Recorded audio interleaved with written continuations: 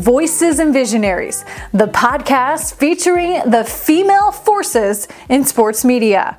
I'm your host, Kelly Burke, and in this Week 20 Rewind, I revisit my conversation with Kathleen Hesser, a branding and strategic communications expert who founded and runs Sports Media Challenge and We Are Gen Z. After working as one of the first female TV news anchors, Kathleen realized her communication skills were much needed. I realized that while corporate and business people and government people may need what I'm doing on a weekly basis, in sports, they needed it every single day.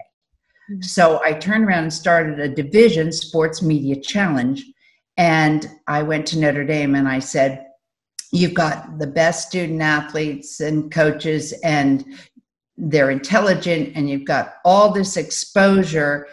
Let me conduct a media training program for your student athletes and coaches. And if you like it, tell the world. If you don't like it, you never heard of me. Well, it happened to be the week before the NBC deal was announced, and they had not prepared the student athletes to respond to that. And that was monumental at that time. And so we used that workshop literally to prepare the student athletes. Her list of clientele grew to top athletes, entertainers, and Fortune 500 executives. Kathleen is responsible for getting Shaq on Twitter. And at one time, she was shaping the brands of the 3 Ps, Peyton Manning, the Pope, and P. Diddy, all simultaneously. Why would someone like Peyton Manning want to work with someone like you? And I said, because the best always are looking for that little bit of difference that's going to make them that much ahead of the competition, and are constantly working, never think that they've gotten there. To have someone who is so focused on being the best at everything he did, he would prepare to the nth degree. If I wrote a line in a speech about a book or quote somebody, he'd have to read the book before he gave the speech. So he really had a depth of understanding. That's what makes me working in sports so enjoyable for me, because I wasn't an athlete. I tell people I'm a great spectator, but I'm not a physical specimen. But the admiration I have for what sports does when it's at its best for people is limitless. Manning remains a longtime client, and Kathleen continues to see the opportunity for athletes to leverage their brands. Have athletes come to the party too late? They finally found their voice while their platform no longer has the same luster that it used to have an influence in people's lives. And then I started thinking, all it's going to do for those who really want to make a difference is force them to do social media and do digital better. Understand that it's about creating community, not just having followers, but literally engaging with communities. And if they can build stronger, more engaged communities, they're still being leaders and they're still influencing, and then members of their community are going to go out and they're going to preach their message. Kathleen's message to content creators is more simple.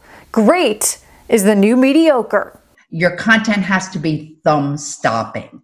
And being great on social media isn't enough anymore. The innovation, the level of innovation that is required to be thumb-stopping in any way, shape, or form, to make sure that people see you in their feed of thousands who they're following, is so much higher. So the bar has changed, and that means that brands, personal and organizational, have to be much, much more than great. And they've got to evolve with the environment around them. One of the ways Kathleen stays on the forefront of trends is through her research and consulting with We Are Gen Z. What we have found is Gen Z is anything but what people typically think they are. They're more frugal because they've seen what's happened to millennials. They don't want college debt like they have. They don't want to have to go back and live with their parents. They want to be on their own. They want to break out there. They're much more purpose driven. They are much more inclusive. And, they could care less if someone's fluid or if someone's, gay or if someone's calls themselves queer, or it's like, so what? I mean, they don't even notice it. And they expect brands to be like that. As Kathleen continues to shape brands and communication strategies, 30 years later, she still relies on universal advice given to her as a TV news reporter. I used every big word I knew because I thought that was going to give me credibility. And I always loved language. And finally, my news director, who was a terrific newsman, brought me in. He said, Kathleen, half the people out there don't understand a single word you're saying. You will be, I know, really. He said, you will be a better reporter if when you go to cover a story, you ask yourself 2 questions. What does this mean to our audience? And why should they care? Those 2 questions have driven my communication in every area since then. And no matter who you are, branding matters. For those people that are not an elite athlete or an entertainer or Fortune 500 executive, why should they care about their brand? Because this is a different world where personal branding is crucial. If you want a job, if you want a new job, if you want to be trusted, with a passion or a purpose that you're going forward with, people have to know what you stand for and who you are when the cameras aren't on. That there is an authenticity, that there is a relevancy, and that it's not just surface.